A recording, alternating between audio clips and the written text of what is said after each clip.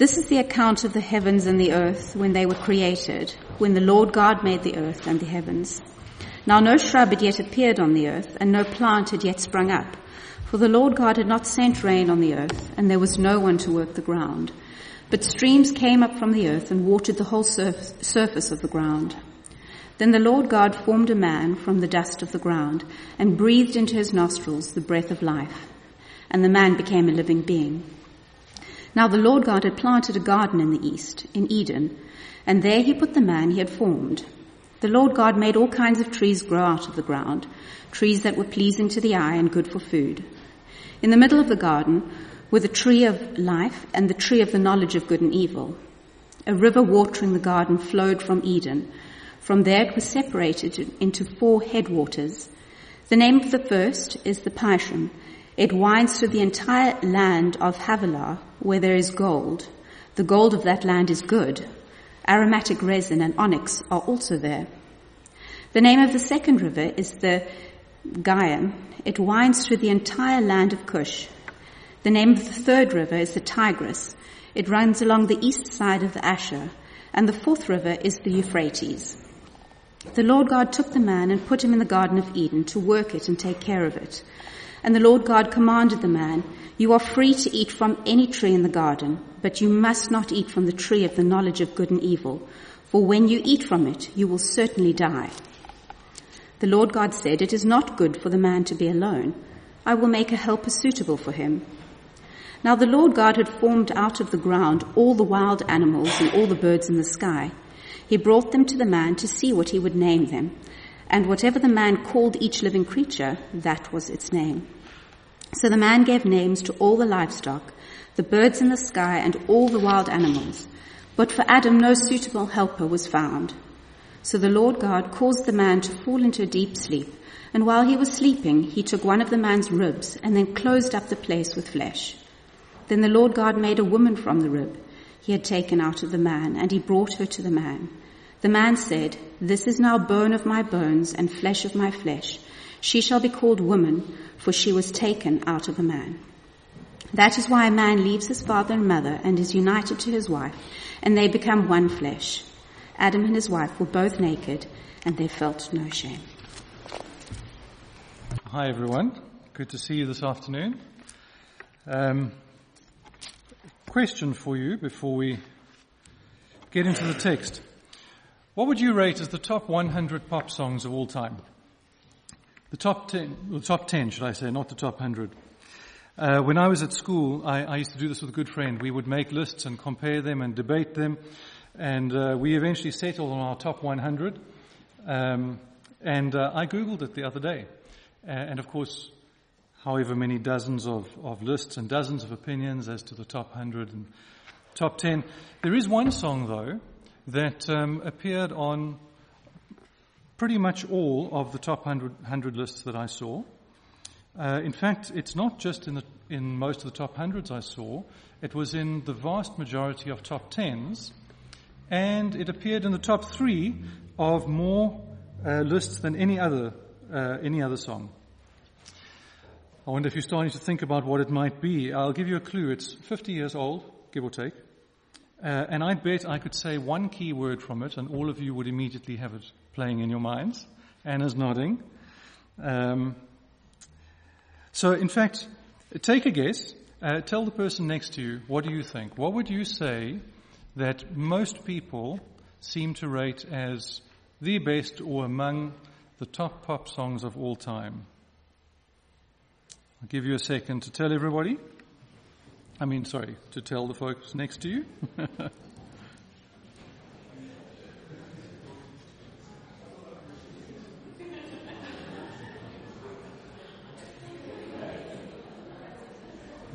All right. John? Okay. I bet you'll get it from the first note.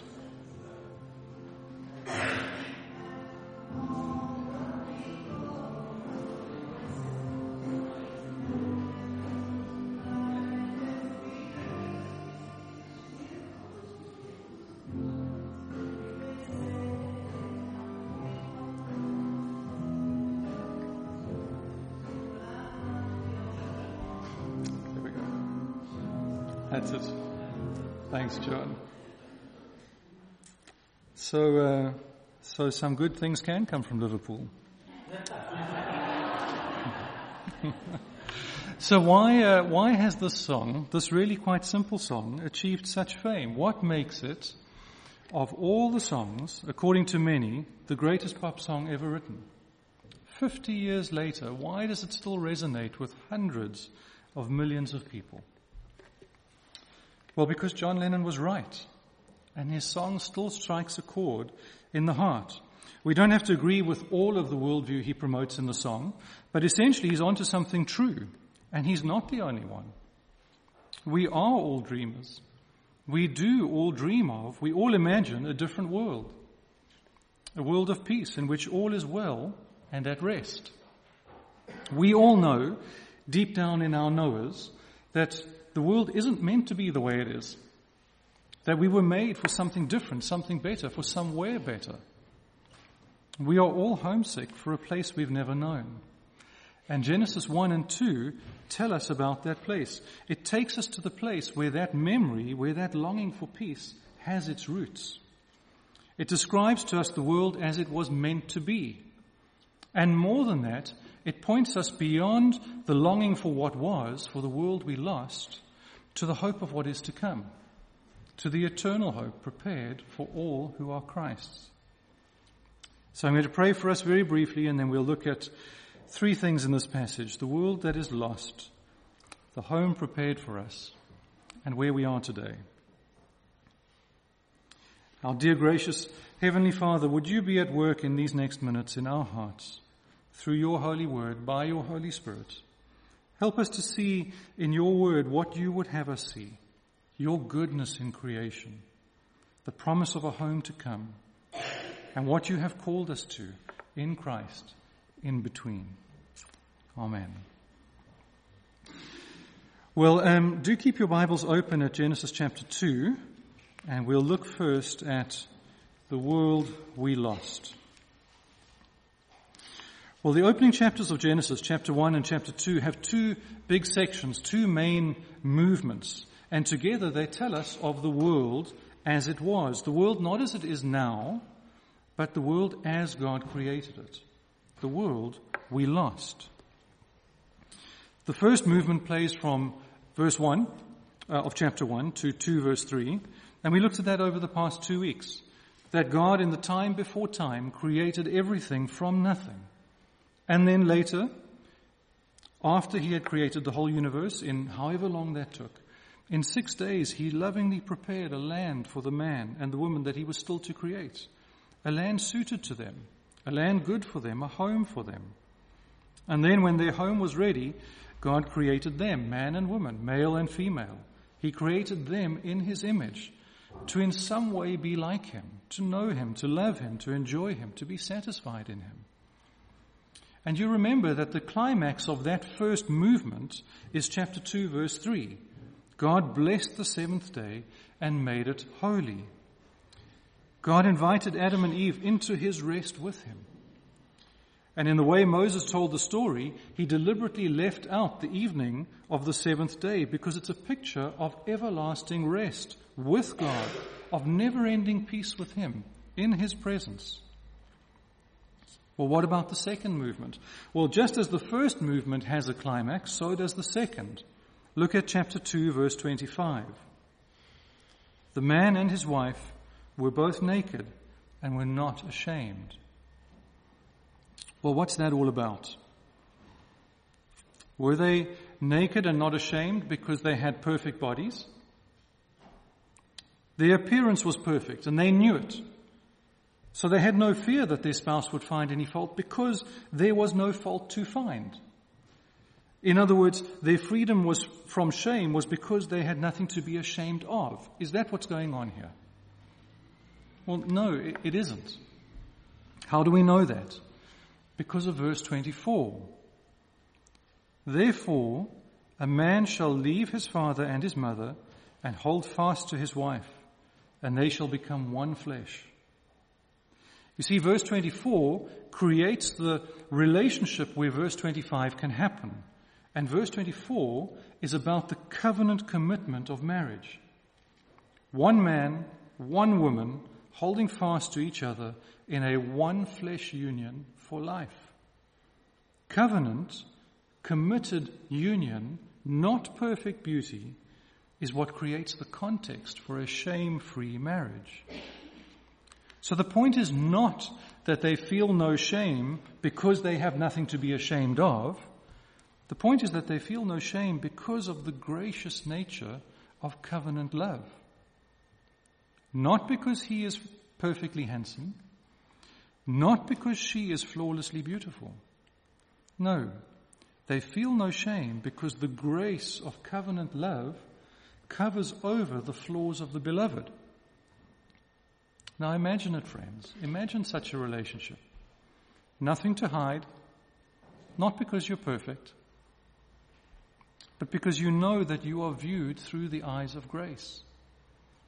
Knowing and being known, nothing hidden, naked in body and soul, and grace overruling all.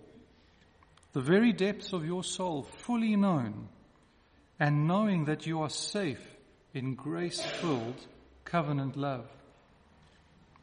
Now you might ask the question, and it's a good question, am I reading into things a bit much? Here in Genesis 2, sin hasn't entered the world yet. So there are no flaws, there are no sins to be covered. Adam and Eve were actually perfect at this point. So where am I getting this emphasis on covenant love from? Well, this is important, friends. It really is. It's important you see this and that you see it in the scriptures, not in just my speculations. So, yes, sin did only come into the world after this. Adam and Eve didn't have to exercise grace in covenant love to cover any sins or flaws in the other yet. But the fact that they didn't have to exercise grace yet doesn't mean that grace-filled covenant love wasn't still, even before the fall, the foundation of freedom from shame. How can I be sure of that? 2 reasons. First, because Jesus in Matthew 19 quotes this verse, Genesis 2:24 that is, to show that God intended covenant love to be the foundation of marriage both before and after the fall, both in a state of sinlessness and in a state of fallenness. In both states, covenant love is the foundation of marriage. And second reason, because the Apostle Paul tells us in Ephesians 5, in fact, I'll read it quickly. Ephesians 5, verse 31 and 32. Therefore a man shall leave his father and mother and hold fast to his wife, and the two shall become one flesh. This mystery, hang on. So you see there what he's doing. He's quoting Genesis 2:24. But why? Where does he go with that thought? Next verse. This mystery is profound, and I am saying that it refers to Christ and the church. You see the logic here. Genesis 2:24, God makes covenant-keeping love the foundation of marriage both before and after the fall.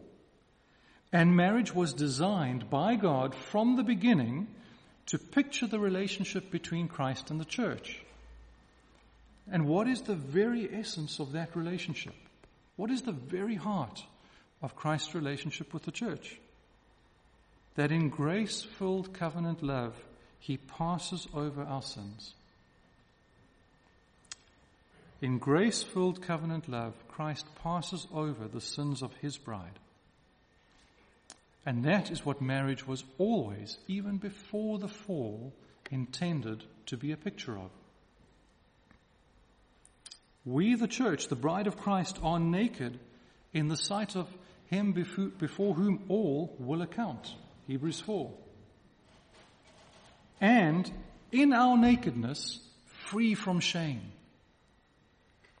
Because we know that he will not shame or condemn us with our sin.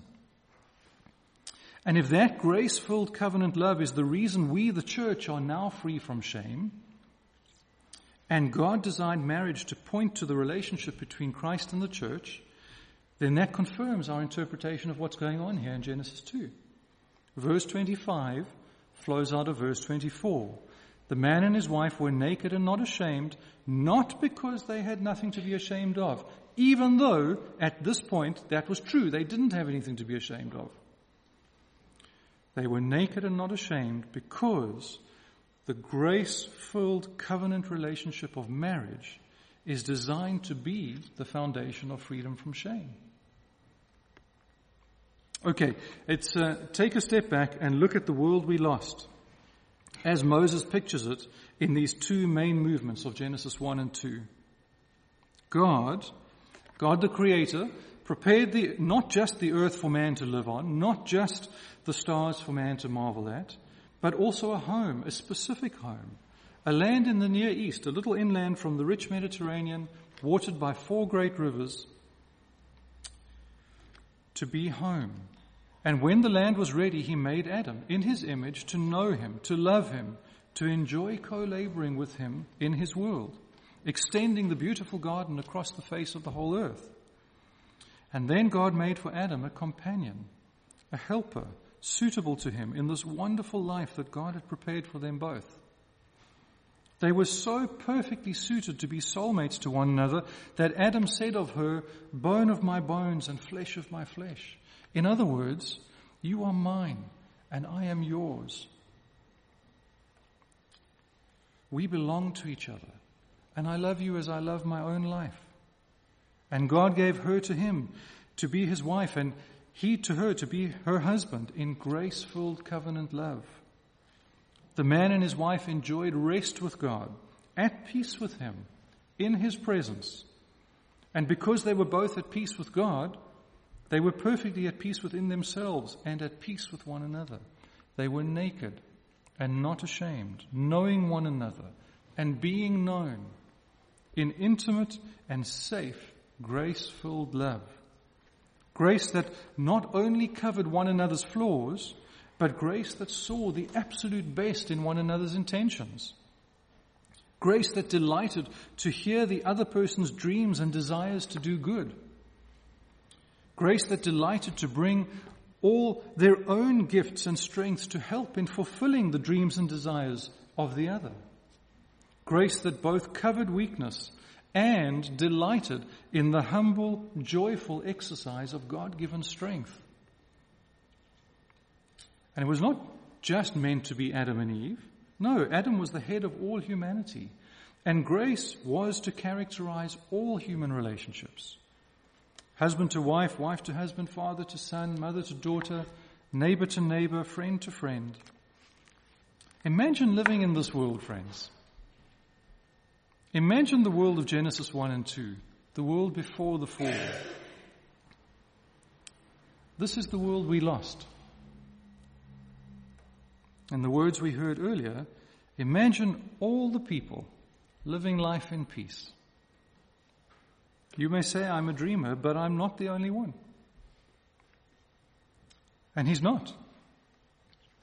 Because the memory of Genesis 1 and 2 lives in the heart of every man, every woman, every child.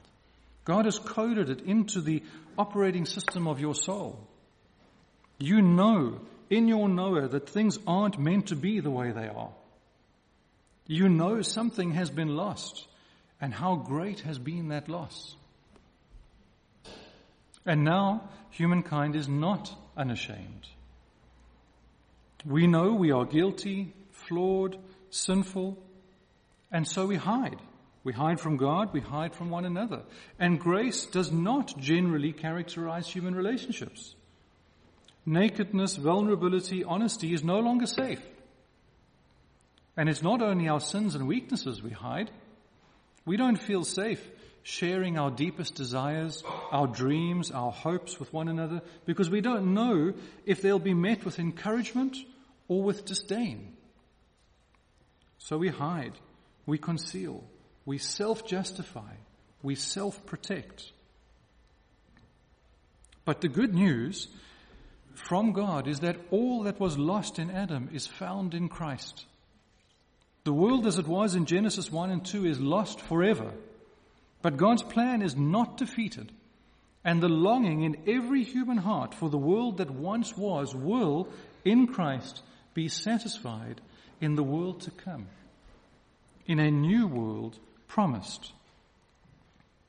Revelation 21 verses 1 to 3. Then I saw a new heaven and a new earth, for the first heaven and the first earth had passed away. I saw the holy city, the new Jerusalem, coming down out of heaven from God, prepared as a bride, beautifully dressed for her husband. And I heard a loud voice from the throne saying, Look, God's dwelling place is now among his people. He will dwell with them.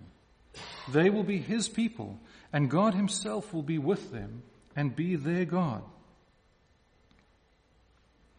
Just as in Genesis 1 and 2, God had prepared a place for his people, so he has prepared a new home, a new world for those who are his in Christ. And just as the first movement of Genesis reached its climax on the seventh day, with God's people at rest with him, at peace with him, enjoying his presence, so too in our eternal home, in the promised new world, the voice from the throne of heaven declares, God's dwelling place is now among his people. He will dwell with them. They will be his. He will be theirs. And in that glorious promise is the restoration of all that was lost 10,000 times over. Peace with God, peace within, peace with creation, peace with one another. Forever. That's the big picture, friends. The beginning and the end. The world created and lost. The new world promised. So what about now? How now shall we live? In this world today, in the in-between.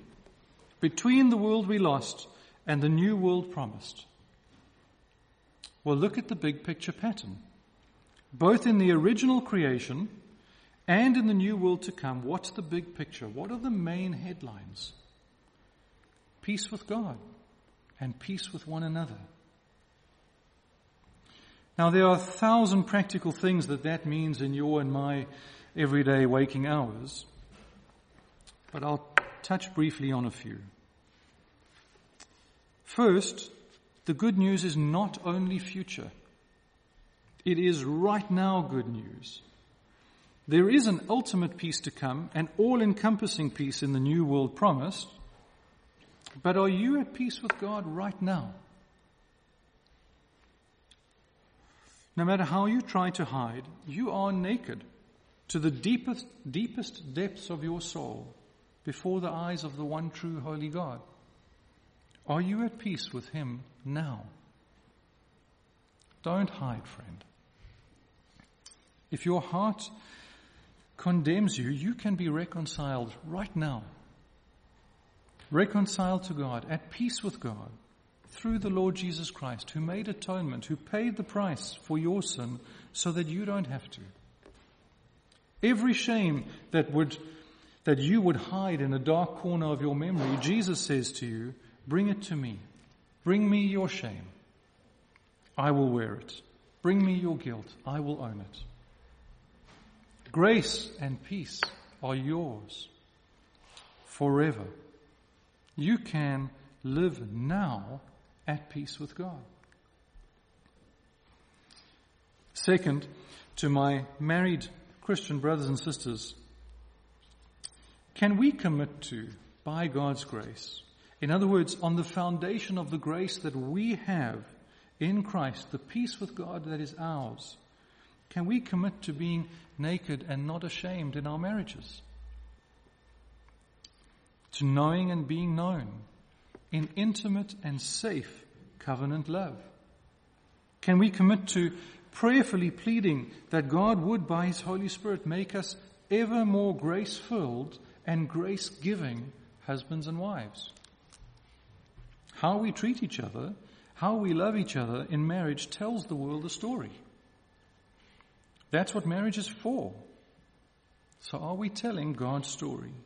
Do our marriages tell the story, show the reality, even if imperfectly, of Christ's love for his church, of grace-filled covenant love? Grace that looks past weaknesses and flaws. Grace that encourages the exercise of all the gifts and the talents and the strengths that God has given. Grace that both provides a refuge from trouble, even when the trouble is caused by my own sin. And grace that sends me out into the world to do good 1,000 times stronger than I would be on my own. Wanted us to see the big picture of this passage, and so haven't focused too much on how God orders the relationship of marriage, but it is here in the text, and there is one point I want to make from that. There is a headship and a submission in the marriage relationship which God always intended to picture the grace-filled love of Christ to his bride, the church. Sin messed it all up, and what had been created as grace-filled became graceless. The humble, loving headship of man was twisted into hostile domination in some, cowardly passivity in others, and 1,000 other distortions of Christ-like headship.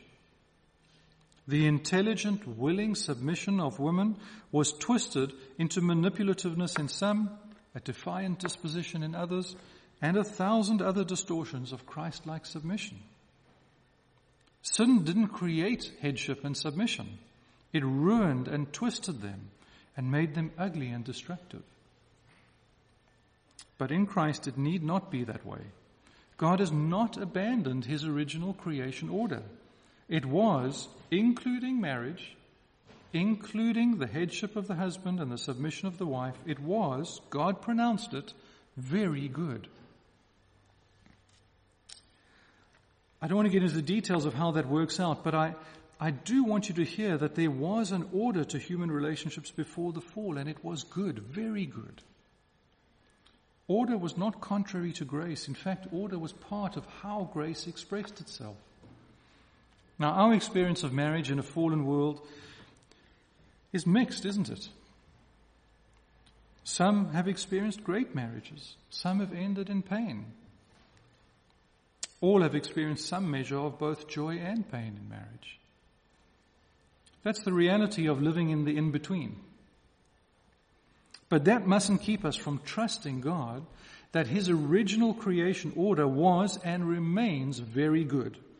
And that though it will be hard in this in-between world to work out all of what humble, loving, gentle, strong headship looks like, and hard to work out what intelligent, loving, encouraging, strong submission looks like, by God's grace we must pursue it, believing that it is good. Husbands and wives, do we really believe that God means what he says in his word, in the Bible, about headship and submission? Husbands, love your wives as Christ loved the church and gave himself up for her. Ephesians 5. Those are strong words. Do we really believe them? Really believe that God calls you right now to the same kind of self-giving, sacrificial love that Jesus shows his bride? You must believe it. I must believe it because the Bible teaches it. It is a great and a high and a weighty calling that should drive us to our knees, pleading God's help for grace to be faithful to such an expression of Christ-likeness. You must do it. I must do it. And we cannot do it but for Christ in us. Wives, submit to your husbands as to the Lord. That's very strong language. And he doesn't ease up. For the husband is the head of the wife. And as the church submits to Christ, so also wives should submit in everything to their husbands. Do you really believe that? The world around you doesn't. When a husband leads like Christ and a wife responds like the bride of Christ, there is a harmony, there is a partnership, there is a strength that is more beautiful, more satisfying and more fruitful than anything and everything the world tries to tell us marriage should be. But friends, we do need to start by at least acknowledging that we live in a time and a place, a culture that finds those ideas offensive in the extreme. And you and I are not unaffected by the cultural air we breathe. Ask yourself honestly, do you really believe that God's design and pattern for marriage is best and will bring you and your husband or wife the greatest possible joy? Do you live like you really believe it? We may all have some repenting to do. Be at peace with God. Pursue grace-filled marriages. And third, to every one of us who are Christ's, encourage one another and build one another up. Let grace be the flavor of our relationships. Remember, all of human relationships were meant to be pictured in the relationship between Adam and Eve. They were all meant to be based on grace, covenant-keeping grace. So grace should be the flavor of our friendships. Because we are at peace with God, we don't need to cover ourselves, we don't need to prove ourselves, we don't need to protect ourselves. We can and must be safe for one another. This church can and must be a safe place to be honest about your weakness, to be naked and not ashamed. And this church must also be a safe place to pursue the dreams and the desires that God has put on your heart without fear of ridicule. He died for us, the Apostle Paul says, that we may live together with him. Therefore, because you are justified, because you are at peace with God, now encourage one another, build one another up. 1 Thessalonians 5. Now, in the in-between, between the world we lost and the world promised, you can be at peace with God. Husbands and wives, you can, and by His grace must continue to picture Christ-likeness in grace-filled love, both covering each other's weaknesses and spurring one another on to Christ-like greatness.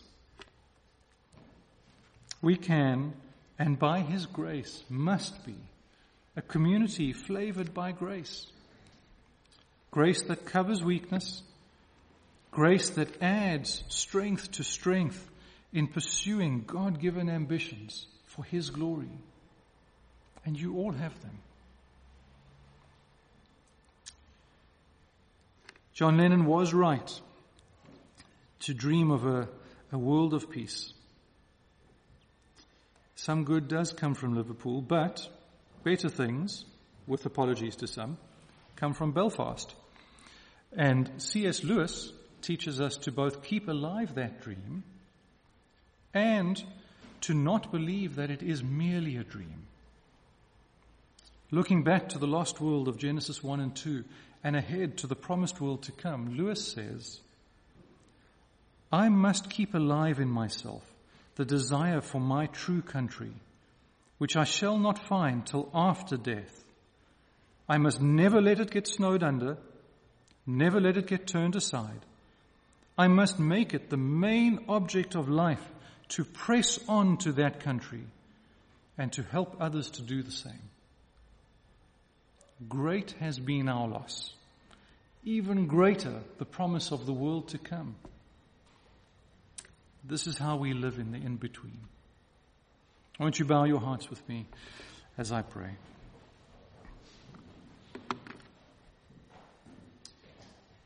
Our gracious God and Father, great are your ways. How wonderful your creation. Very good you called it, and it was. Man at peace with you, enjoying your fellowship, husband and wife at peace with one another, in grace-filled covenant love, overlooking flaws and weaknesses, encouraging the best.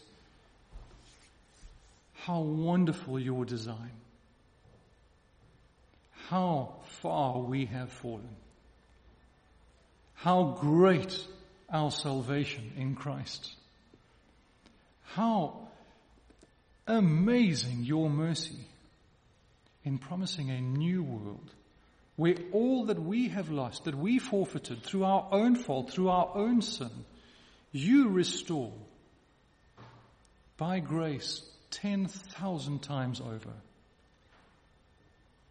Speed the day when you will dwell among us forever. And Father, would we be a community now, individually, in our marriages, in our families, in our home groups, in our friendships, flavored by grace, a community at peace with you, a community at peace with one another, covering over one another's weaknesses in grace, and in grace saying, go for it. You can live a great life for God. You can be great in Christ-likeness. Go for it. Go for it. Don't let the lies and the shame and the guilt hold you back. His grace is greater. Go for it. Would you make us, Father, this kind of community, to your glory, in Christ's name. Amen. Amen.